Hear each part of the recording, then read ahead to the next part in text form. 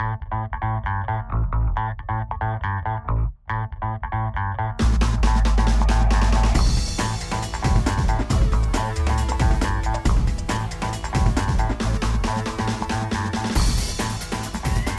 to another edition of ABI Podcast.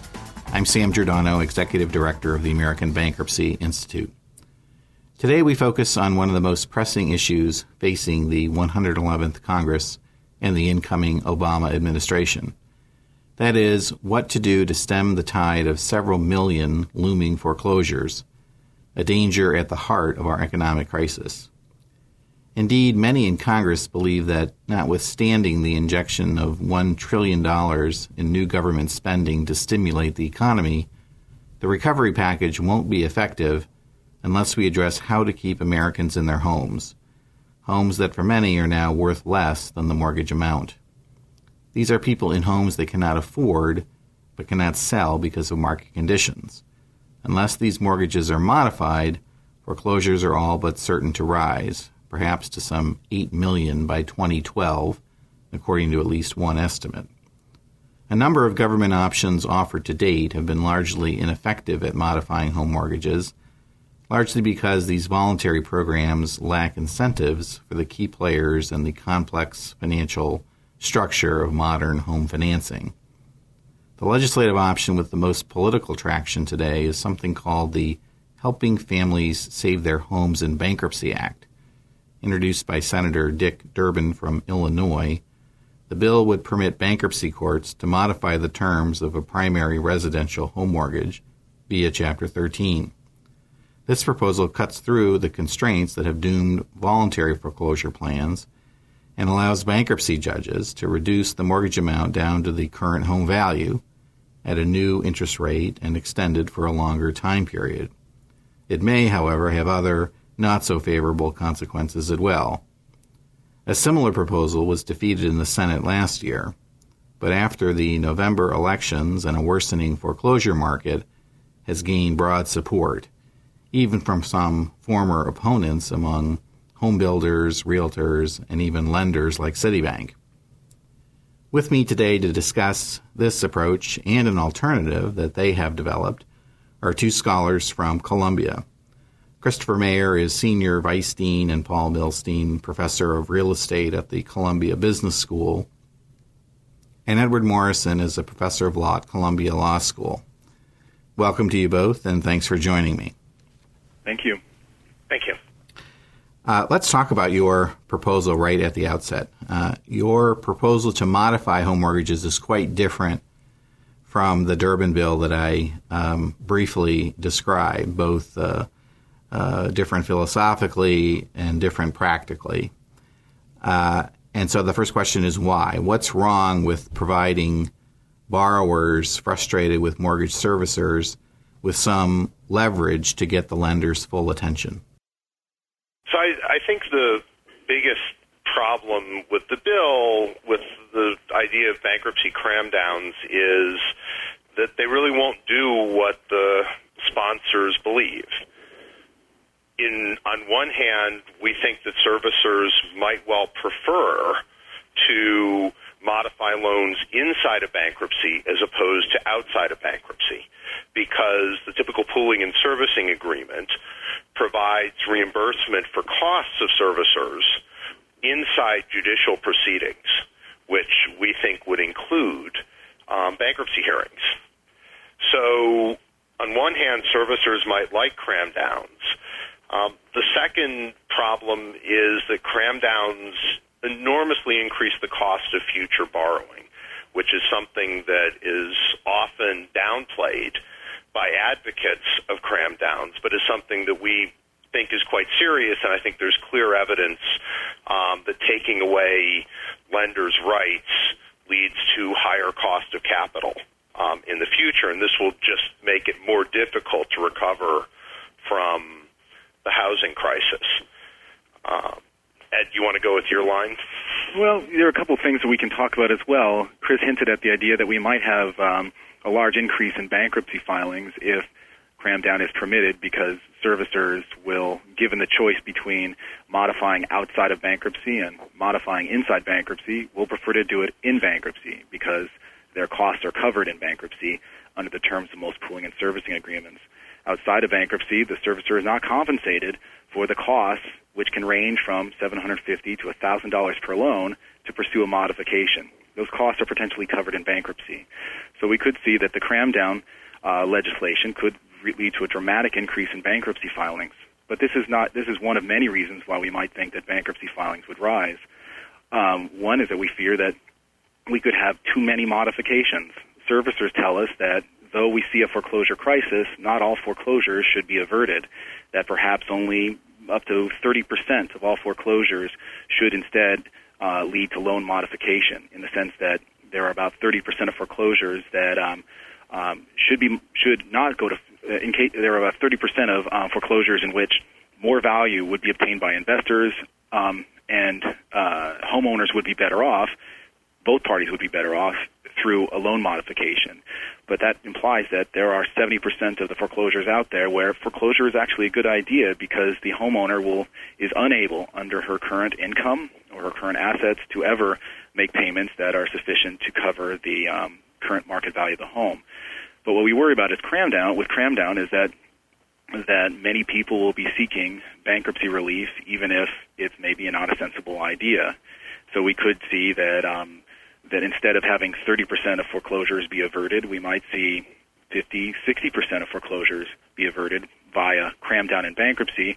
And that would be a real problem because it would essentially just delay the foreclosure crisis into the future. We would have people whose homes probably should go into foreclosure today, instead going into foreclosure 2 or 3 years from now. So we could have our current foreclosure crisis just extend many years into the future. Now, one response would be that, well, this assumes that judges are not adept in identifying who is eligible for bankruptcy relief, who should enjoy the cram down. Now, we don't want to say whether judges are good or bad at that, but the statistic is that a lot of Chapter 13 plans fail, up to about 2/3 of them. So there is this risk that many people will seek Chapter 13 relief, enjoy the cram down, when it may not be a good idea.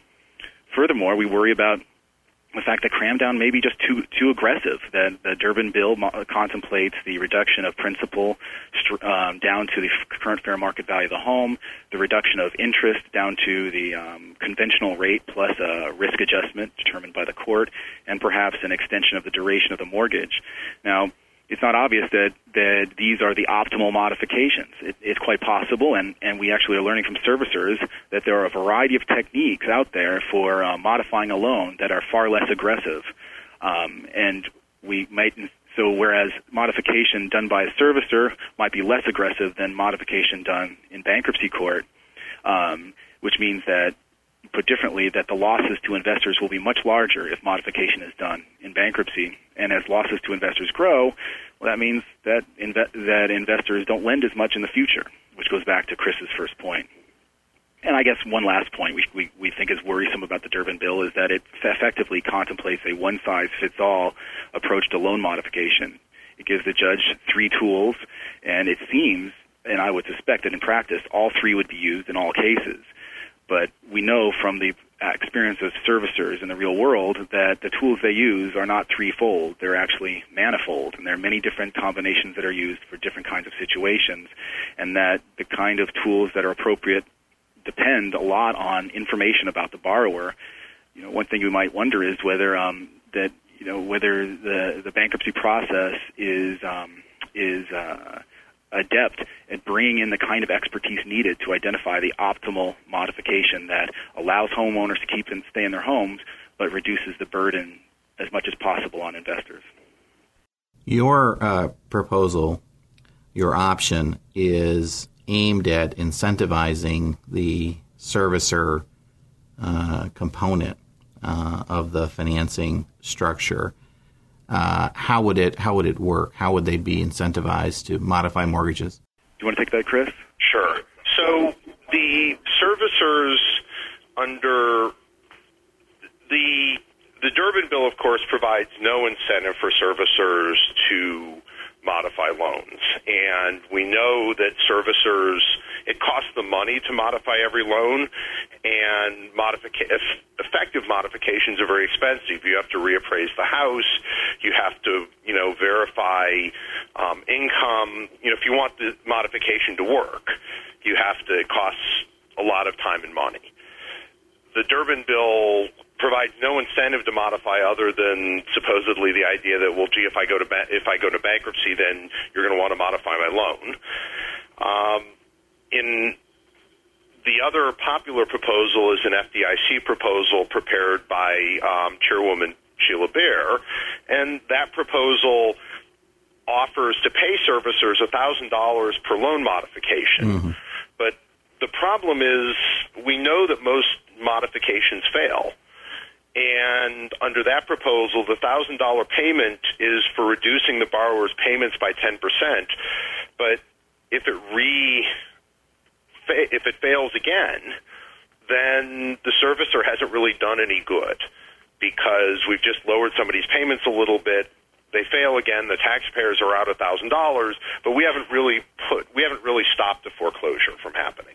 I mean, taxpayers are affirmatively worse off because of the loss sharing under the FDIC plan, right? That's right. So the FDIC plan, a second component is that taxpayers would share in half of the losses from a modified loan.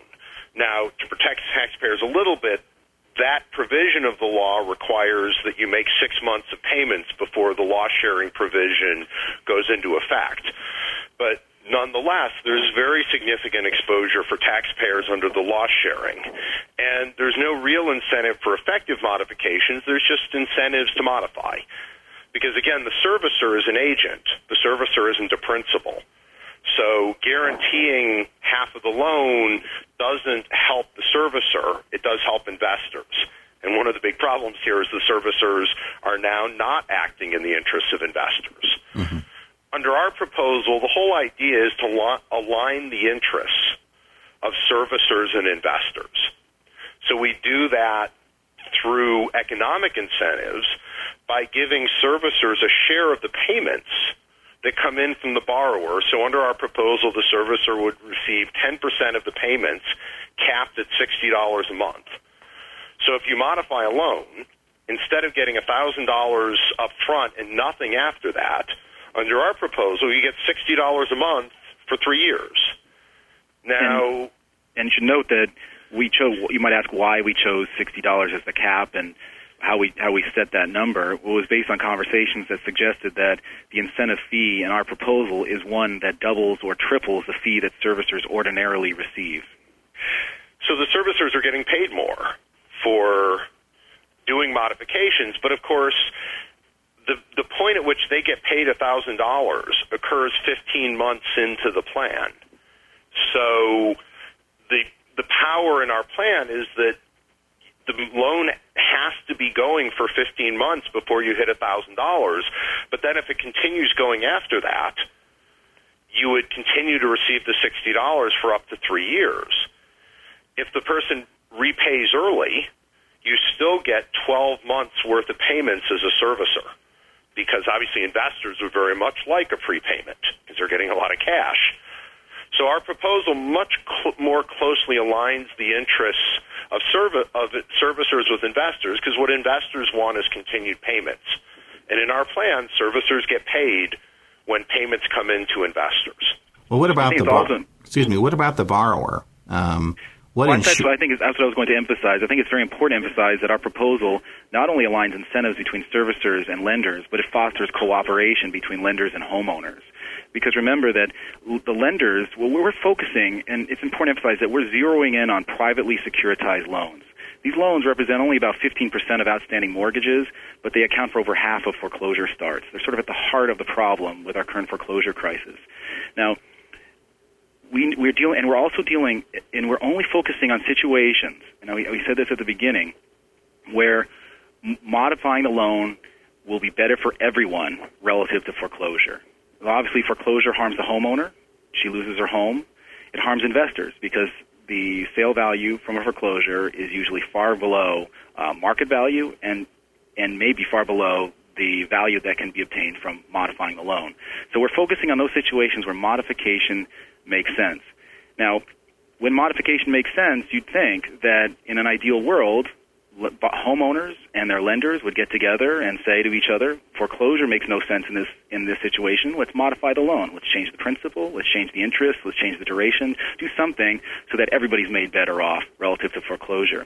Now, we live in a world with securitization where that's not possible. Lenders are widely dispersed. There are thousands of them. They can't coordinate, not only because of their sheer number, but because they have very different interests. Some have interest in principal, some in interest rates, payments on the interest. So what we do to solve this coordination problem that disables cooperation between homeowners and lenders is that we zero in on the servicer and empower the servicer to act on behalf of lenders and to act in a way that fosters cooperation and at the same time makes everybody better off. But if I'm the borrower, what assures me that I'm going to end up with a modification that's affordable? Who determines what's affordable? Well, it's like for a servicer, our plan gives the servicer strong incentives to figure out what you can afford. Because under our plan, the servicer receives none of these payments, these bonuses, unless the loan stays on the books, avoids foreclosure. So servicers have very strong incentives because they make money. They can make profit by keeping loans ongoing, by avoiding foreclosure. So it's in the servicer's best interest to figure out what you as the homeowner, you as the borrower, can pay. And also to balance it with the interest of the investors. Now, it's obvious that homeowner could pay.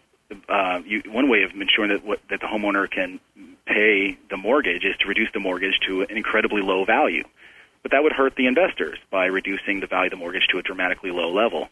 So what and we give these servicers strong incentive not to do that because we say that the servicer gets a fee that's proportional to the monthly payments made by the homeowner. So the servicer has a simultaneous balancing going on where the servicer wants to figure out how low do payments have to be to assure that the homeowner can make those payments, how high can the payments be to minimize the damage on the investors. So it's sort of this balance that the servicer wants to lower the payments just enough to allow the homeowner to make good on the mortgage. And that's, by the way, exactly what a portfolio lender does with their own loans. And this is, in some sense, our belief that servicers have not been acting the way a lender would with their own loans, and what we want to do is to generate incentives for the servicer to do that. And that's what we think we've built. When portfolio lenders are modifying their own loans because they don't have this impediment of the other legal obligation to other third-party investors, to what extent are those loans being modified typically? Are they being reduced to fair market value or some number higher than that?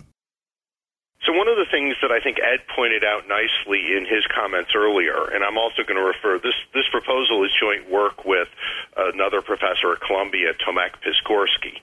And Tomek has done a very interesting study along with Professor Vikrant Vig and Amit Siru at the University of Chicago, is that private portfolio lenders have foreclosure rates that are 20 to 30% lower than the foreclosure rates of servicers on loans when they become delinquent. And so we think, while the study doesn't or isn't able to go into the detail because there's really not data on looking at what portfolio lenders do, one of Ed's comments earlier is that portfolio lenders just have a host of tools. One of the ones which we think is really important is a tool called forbearance. Under forbearance, you might take somebody who owes $200,000 on their house. The house may be worth $150,000. The lender will pursue forbearance, which is to say they will reduce the amount of the loan that you're paying interest on from $200,000 to $150,000. They may also reduce the interest rate on that loan. So if you were to default, it would really cost you, you wouldn't be doing very well because your cost on your home under forbearance would be very similar to what it would be to buy another home or to rent an equivalent property. So the lender reduces your monthly payments, but to protect the lender still has a loan on the books, so when property values go up again, which surely they will over time, we hope, that the lender is protected and receives some portion of the capital gains back again. So forbearance is a policy that's strictly better for investors. And from a owner's perspective, it allows them to stay in the house and avoids foreclosure. So that's the kind of a tool that a private lender can use with its own portfolio, but is either ruled out or there are no incentives to do this with current pooling and servicing agreements. Chris, you had mentioned earlier about the impact on the cost of future borrowing as a result of something like the bankruptcy solution. I'd like to get into some of the evidence for that, if you will, particularly in the light of the advocates for the Durbin Bill pointing out that because it is limited to loans already outstanding, not future loans made after it becomes law, that it would not raise future borrowing costs. Can you address what evidence you have on the cost of future borrowing? Sure. I think there are several reasons to believe that this really would impact the cost of future borrowing. The first is, and I think at least some of the people pushing this proposal have been honest about this, they've wanted to see this for a long time. And many people do not view this, and you can see with different iterations of the Durbin Bill that, well, we applied it for all loans, then we only apply it for these loans. There are many people who believe that applying bankruptcy cram-down is something that we should do all the time. Right. So I think whether or not the legislation does it, it fundamentally changes the rules in a way that there's going to be an enormous pressure on Congress to continue to extend. Why do you want someone who took out a loan tomorrow to get kicked out of their house when someone who took a loan yesterday doesn't? That's the political rhetoric, and that's going to be very appealing. The second thing is that by imposing much larger losses in the financial system, bankruptcy cram-downs effectively delay recovery from the crisis. And by extending the crisis, we're essentially harming credit for everybody, not just houses, but all credit, into the future. The third thing is just to point to, does this really raise the cost of credit? Some people have referred to the study by Professor Levitin at Georgetown University, and that study, which is a co-authored study, one of the things that's clear in that is that if you look at his results carefully, it's really been misreported. His results don't find increasing credit. In fact, his results show both that for groups of borrowers, the cost of borrowing was higher, and that loan-to-value ratios in places that allowed cram-downs were lower. In other words, lenders would lend less money. That result has certainly been confirmed in a study that I think is a much better done study by Karen Pence that looks at the speed of recovery from foreclosures. And Karen finds similar things, which is places which extend the foreclosure process, thereby limiting the rights of lenders, people can borrow less money. So this really is about reducing access to credit for people in the future, raising borrowing costs, and extending the crisis. Ed, you had raised earlier the specter of a rush to file for bankruptcy after something like the Durbin Bill, making bankruptcy attractive as a kind of first option. Keep in mind that the debtor would have to live under the Chapter 13 repayment plan for 3 to 5 years and commit disposable income during that period to pay unsecured creditors. There are some downsides to living under the regime of the Chapter 13 trustee and the continuing jurisdiction of the court. what's the evidence, if you will, to support the idea of thousands, if not more, people rushing to bankruptcy? Those who are now current on their mortgages, even if they're just temporarily upside down on their value, what's the benefit to them to absorb all the costs of living under a Chapter 13 straitjacket? No, to be sure, we're not saying that Chapter 13 is an attractive place to be, and it is no doubt costly in the sense that it imposes a wage earner plan, a plan dictating, basically dictating consumption over a 3 to 5 year period, and it can be harmful to your credit report. So, no, we're not saying that this is sort of an attractive place to be. But on the other hand, that the cram down legislation would make bankruptcy more attractive than the alternatives. Make it more attractive than the alternatives relative to how attractive bankruptcy is today. So you could say today that bankruptcy is an option, foreclosure is an option, a short sale is an option. There are many different ways to deal with distress and to address a burden of a mortgage, and to deal with a home that you maybe can't afford at the current time. And the current legislation would make bankruptcy more attractive as an option for somebody facing a problem. And it's particularly attractive because it's a way to rewrite the mortgage in an aggressive way. It's in an aggressive way in the sense that, as Chris pointed out earlier, there's no doubt that property values will increase in the future. And if a person can go into bankruptcy, cram the mortgage down to its current value, that means that in the future, any appreciation in home value goes exclusively to the borrower, to the homeowner. There's no sharing in the equity going forward. So we are making bankruptcy more attractive, and for people who want to stay in their homes. And there's no doubt that most people would very much like to avoid a foreclosure. That we're saying that, and if the option is to go through foreclosure, which is a miserable process, versus going to Chapter 13, which is another miserable process, it's not hard to imagine that Chapter 13 might be seen as the lesser of the two evils, particularly because it allows the homeowner to stay in her home and to keep any future appreciation for herself. Moreover, we have seen rushes to file for bankruptcy in environments where credit was easy to obtain and the cost of bankruptcy was seen to be relatively low. That was the story of the late 1990s with respect to credit card debt.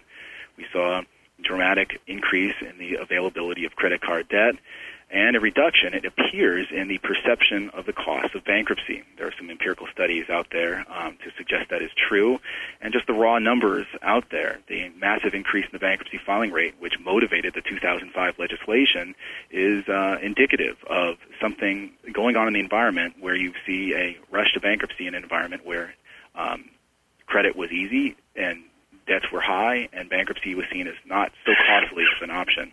And we have that same, a very similar constellation today, that we've gone through a period where credit was very easy to obtain with respect to mortgages, and now we're considering a law that reduces the cost of filing for bankruptcy. So I don't think it's far-fetched to think that we could have a replay of what we saw in the late 90s. Mm-hmm. Again, the sort of cost of this to the economy, not just to the homeowners involved, is just really substantial. If one of the lessons we learned from, I think, the 1990s and, some would say ongoing recession in Japan, is that when you have problems between borrowers and lenders, that prompt action is really important. We don't want to drag the crisis out for years. And we don't want to set up entirely new procedures to deal with problems. We'd like to work as much as possible within what's created to resolve things more quickly. The Durbin bill may find itself attached to the massive stimulus package. This sounds so passive. Its proponents, to be sure, are trying very hard to get into the package with the support of the administration and obviously people who've been working on this for more than a couple of years now. If that happens as a practical matter, it is likely to become law very soon. Your alternative, have you found political support or traction for your alternative? I know you've recently testified before the House Financial Services Committee. Yeah, I testified there on Tuesday, and I'm planning on testifying I've been invited to testify at the House Judiciary Committee on this subject next week. And over the past week, we were asked to discuss a proposal with staff from 5 senators or congressmen and with the Treasury Department. So we do think that we're getting some attention, and we hope we get more of it, especially as the momentum for cram down grows. Yeah. I should note we're recording this on January 15th. This situation is so fluid; it may well change by the time people hear this. But it is a very dynamic environment, to be sure.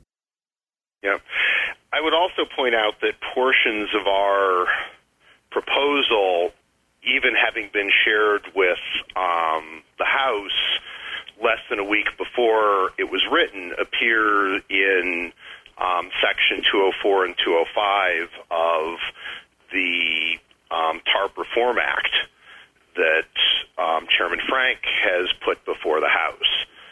So the particular parts of changing pooling and servicing agreements and using economic incentives to encourage people to encourage servicers to do the right thing are really things that are gaining a lot of traction in D.C. I think our concern is whether people do think this is a good idea. The question is it a substitute for bankruptcy cram-down, or is it in addition to bankruptcy cram-down? I think there would be some people that may well look at this and view it as an additional thing for bankruptcy cram-down. And while we think our proposal is good, there's a sense that we ought to it's implementable quickly. So this is the kind of thing where we could do this and look back in 4 to 6 months and say, has this worked? And if it hasn't, then, I think we can go look at, go to the next step and say, all right, well, this isn't enough. What do we need to do next? We still think bankruptcy cram-downs are a bad idea, but I also understand the political reality that politicians and others aren't and shouldn't sit by while millions and millions of Americans are kicked out of their house if there's anything we can do about it. So we think it's incredibly important to reduce foreclosures where it's at all possible. But we'd like to do it in a way that's targeted to the problem. This addresses more than half of the foreclosures that are occurring. And to do this in a way that is going to be effective. Maybe this is a good point, Sam and Chris, to just give the listeners a better sense of our proposal, because so far we've talked about only half of our proposal, which is the incentive plan, in which we propose that servicers be paid a bonus or an incentive fee every month that they keep a mortgage ongoing for up to a 3-year period. But that's half of our proposal. And the other half, it deals with barriers to modification. In some sense, so far in this conversation, at least regarding our proposal, we've talked about economic barriers to modification in the sense that modification is costly, and in the current environment, servicers don't get compensated for those costs and therefore don't find modification attractive. But even if the economic incentives were in place, there still would be legal barriers to modification. Many pooling and servicing agreements, these agreements that govern the abilities and the duties of servicers, these agreements often contain restrictions that limit the ability of the servicers to engage in successful modification. These restrictions range from outright prohibitions on modification to limits on the tools that can be used to freedom given to the servicer to modify loans subject to a fairly vague standard that the servicer must act in the best interest of the trust. So our proposal tries to address all of these barriers, which either restrict modification or expose the servicer to great litigation risk if it does modify. Mm-hmm. And so what we propose is that Congress enact legislation, a safe harbor, that frees servicers to modify loans, notwithstanding the provisions of the securitization agreements. Servicers will be free to ignore restrictions, outright restrictions on modification, outright prohibitions, as well as limitations on the tools used. But they're free to ignore those, provided they act in the best interest of the trust. And we define that term in a very particular way. We say that servicers are free to modify to the extent they have a reasonable, good faith belief that modification will increase the value of the mortgage to all investors. Put differently, that the modification will increase the net present value of the mortgage to investors. This is though we're advocating sort of the abrogation of terms in existing contracts, what we're doing is having Congress eliminate terms in contracts that are doing damage and doing damage to investors. And because investors can't coordinate, they can't overcome this damaging clause by themselves. So in some sense, though we're advocating somewhat unusual legislation in the sense that it's rewriting securitization contracts, we're rewriting the contracts in a way that the investors would like them to be written had they thought about this ahead of time. I mean, it's almost a standard tool in contract law that judges routinely have to address contracts in which contingencies have arisen that weren't contemplated by the parties when they drafted the contract. Right. We've got one of those contingencies now, and we're advocating the typical solution that judges apply, which is to think about what would the parties have wanted had they thought about this ahead of time. And we think that what the parties would have wanted is to permit modification when it makes everybody better off.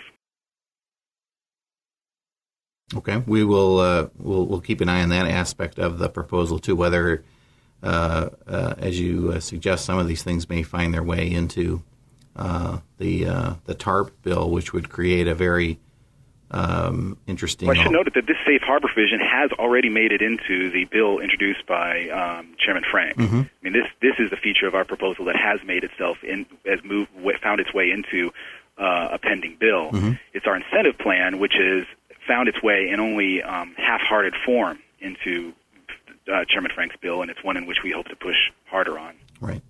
Well, we'll be following that closely over the coming weeks or so, and we'll no doubt be analyzing the impact for years to come. Alas, we're out of time for today, but I want to thank our guests for a terrific discussion of the options here. Chris Meyer and Ed Morrison, thank you for joining us. Thank you, Sam. Thank you, Sam. It was a great pleasure. And we thank you, our audience, for listening. You can access the full library of ABI podcasts at our website, abi.org. Until next time, this is Sam Giordano of the American Bankruptcy Institute saying good day.